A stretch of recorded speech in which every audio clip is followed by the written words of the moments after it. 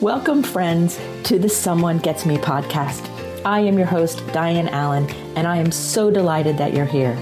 This podcast was created because I believe there is a visionary leader inside each one of us who is waiting to be seen. In each episode of Someone Gets Me, you will hear useful tips from successful visionaries who will share their stories about how being seen has allowed them to take their vision out into the world with action. 5 ways to create psychological safety for introverts. Hi, friends, and welcome to Someone Gets Me.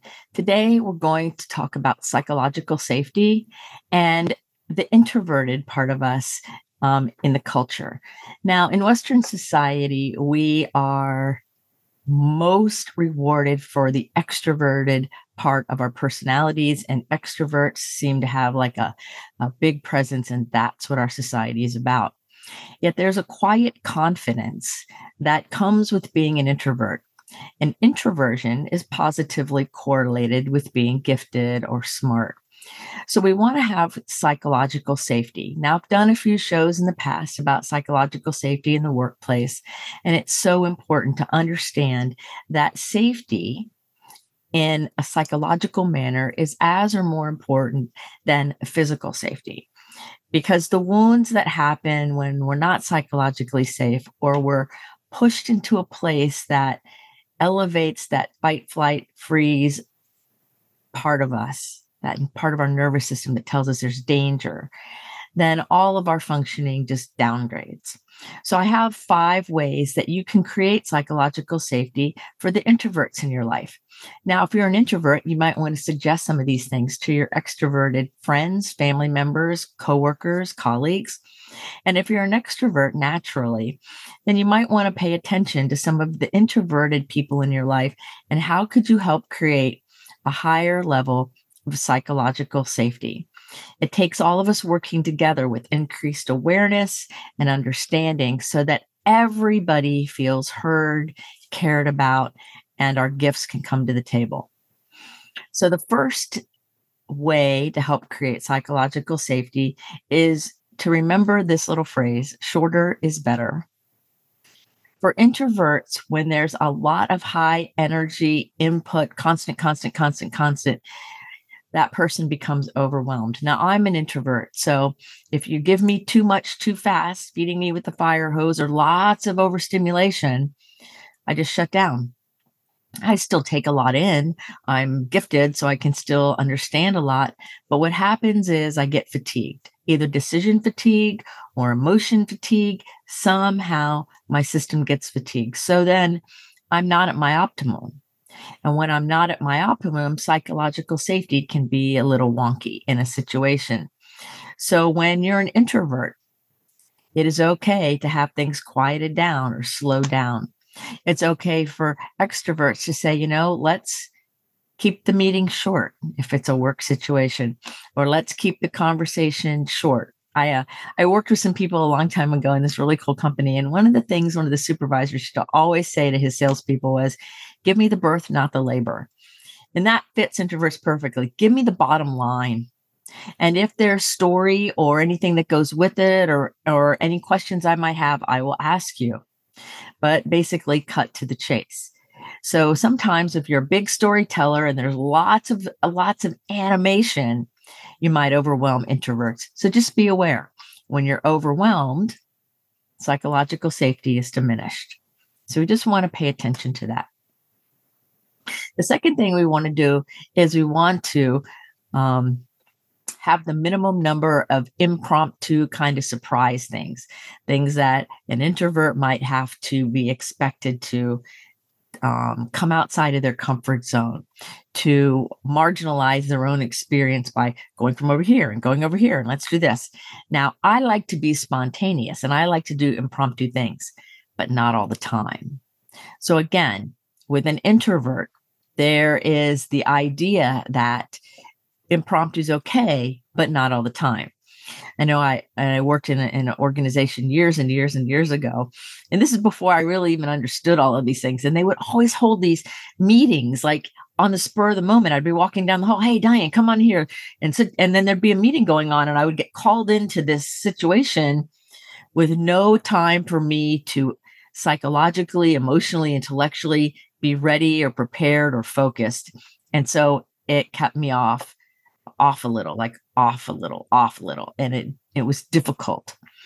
And so if you have introverts in your world and you want to keep surprising them and having things that are those impromptu kind of things, be aware that too many of them, making it like a regular habit, really compromises that level of psychological safety, because introverts thrive when there's consistency and foundation and they can have the time to process.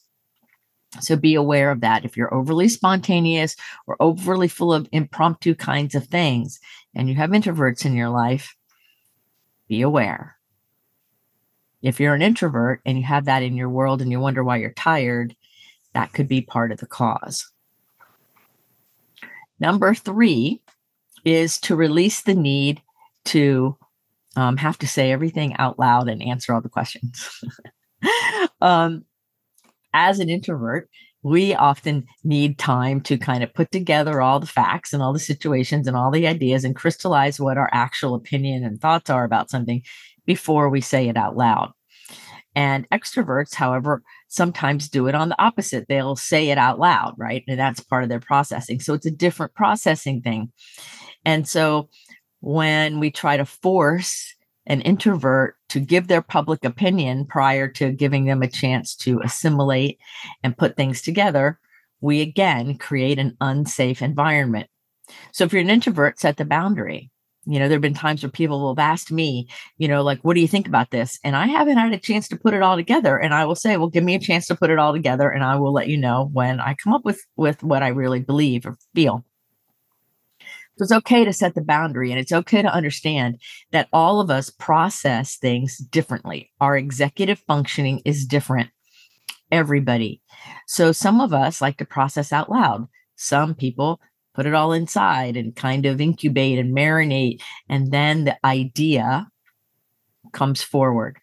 So forcing public expression is creating a crack in the psychological safety, especially for an introvert. So it's kind of like if you're in a class, and I remember this in high school, it used to happen in junior high school. I knew that all of us had to share whatever the thing was. And I knew the information, but I was so nervous waiting for when are they going to call on me, that it would bother me some, like I was already tired before it was my time to talk because I was nervous about, is it going to be me? Is it going to be me? Those kinds of surprises, those kinds of things don't feel real safe to an introvert. The third thing is creating space to ask questions and to share and talk. Because I went to this workshop one time and we sat down at the beginning of it, and I didn't even know who all the speakers were going to be. I think there was going to be 2 or 3 people. And there were these cards on the desk, and the person facilitating the workshop said, okay, write down on those cards any questions you have for the speakers. Now, they hadn't even been introduced yet. All I knew was the title of the workshop. And I said, well, how do I know what questions to ask if I don't know the possible answers, if I don't even know what's happening, or I don't have any information from these people in order to have a question? And a lot of people laughed at me, like out loud. I thought it was a legitimate question, because for introverts, we want to have some way to have space to process whatever it is the questions are that we might have. The other thing that goes with this is a sense of dialogue. Like sometimes introverts crystallize everything on the inside and then say it. Sometimes it's important to be able to think out loud. And like when I said, how do I know if I have any questions before anybody talks, I was really kind of mumbling it to myself. I didn't raise my hand and ask for attention to say that. I was like, how am I supposed to come up with a question if I don't have any content to know what the question is? Inside my reality, that was a viable situation, but I didn't realize saying it out loud, a lot of people would hear me and think it's funny, because introverts require that space to know when to ask questions, what to ask questions about, what the focus is. There's so many nuances. where extroverts can keep moving and moving and moving, and introverts do it internally. So sometimes it looks real different. And the fifth thing is to give introverts advance notice as much as possible on all kinds of things, whether it's a meeting or a get together or something that you need from them, because introverts are going to go within and incubate, think about, put it together. And that's a different process. There's nothing wrong with it. There's nothing wrong with being an extrovert and doing it differently. What matters is that we realize that no two people are the same. It's a true level of diversity in our neurology, our executive functioning, and our thought patterns. To be able to understand that some people get their batteries charged by being out in the world, that's extroversion. Introverts get their batteries charged by going within and reflecting and looking at and pondering and incubating, right? All of those words go with introverts. There's no wrong answer. And then, of course, there's ambiverts that do a little of both. And a lot of gifted people, we do a little bit of both. We're a little bit extroverted, a little bit introverted. I was interviewed on a podcast about introverts in business. And she said, well, Diane, you're a social introvert, because I love to be social. I love to speak to people. I love to be out in public. I love to have engagement. And I recharge my batteries within. So just because somebody looks social and they're engaging doesn't mean that they're an extrovert. It doesn't mean that they're out there recharging their batteries from the outside, and introverts recharging their batteries from the inside. So we like to have advance notice, especially if it's something that you're going to want me to be attentive to or have information for or have a meeting, because it's going to take a time for me to be able to process what it is that's needed, make sure I have it, and all of those things. And I do it within, and I charge my batteries within. So if you have introverts in your life, give them a little bit of a heads up, give them an advance notice on things that are important, because it helps the processing. So again, there's no wrong way here. I just want to talk about the idea that being psychologically safe is vital to healthy human relationships in work, in families, and in friendships everywhere, knowing that we're safe. And the way that we know we're safe is by the experience of engaging with others. Like, do they respect my boundaries, just like I respect another person's boundaries?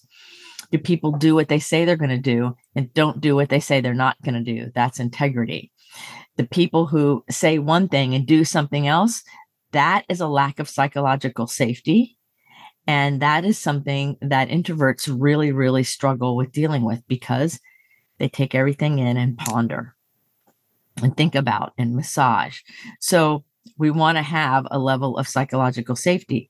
So people with integrity that do what they say they're going to do, and things are consistent and predictable and have a rhythm to them, help introverts make a really great foundation, so that then when they do need to be impromptu, or we do need to do something on the spur of the moment or something like that, there's enough resources and enough inner energy to come out of our comfort zone for a little while and do something else.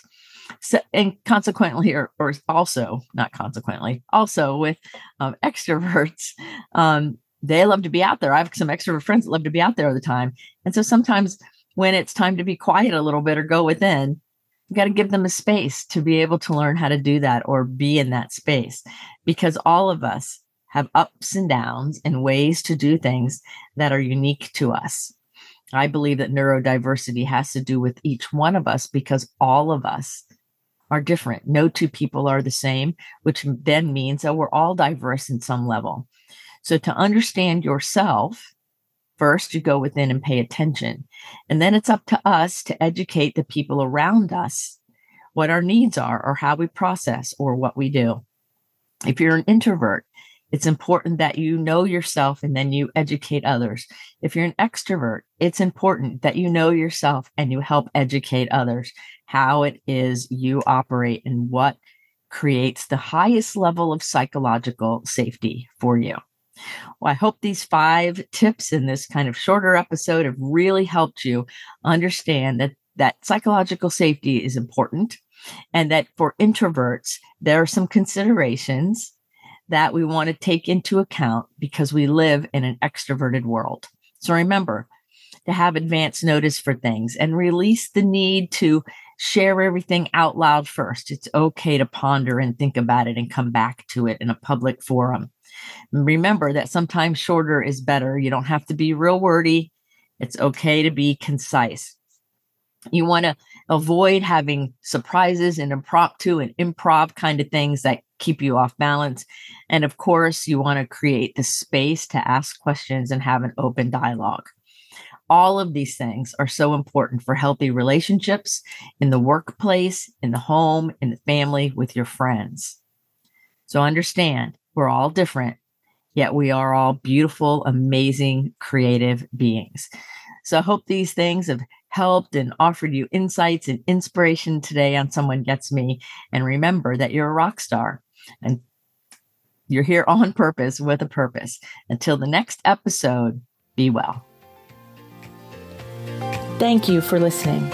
I trust you gained some valuable inspiration and information. Please join me and other visionaries in the Someone Gets Me Facebook group.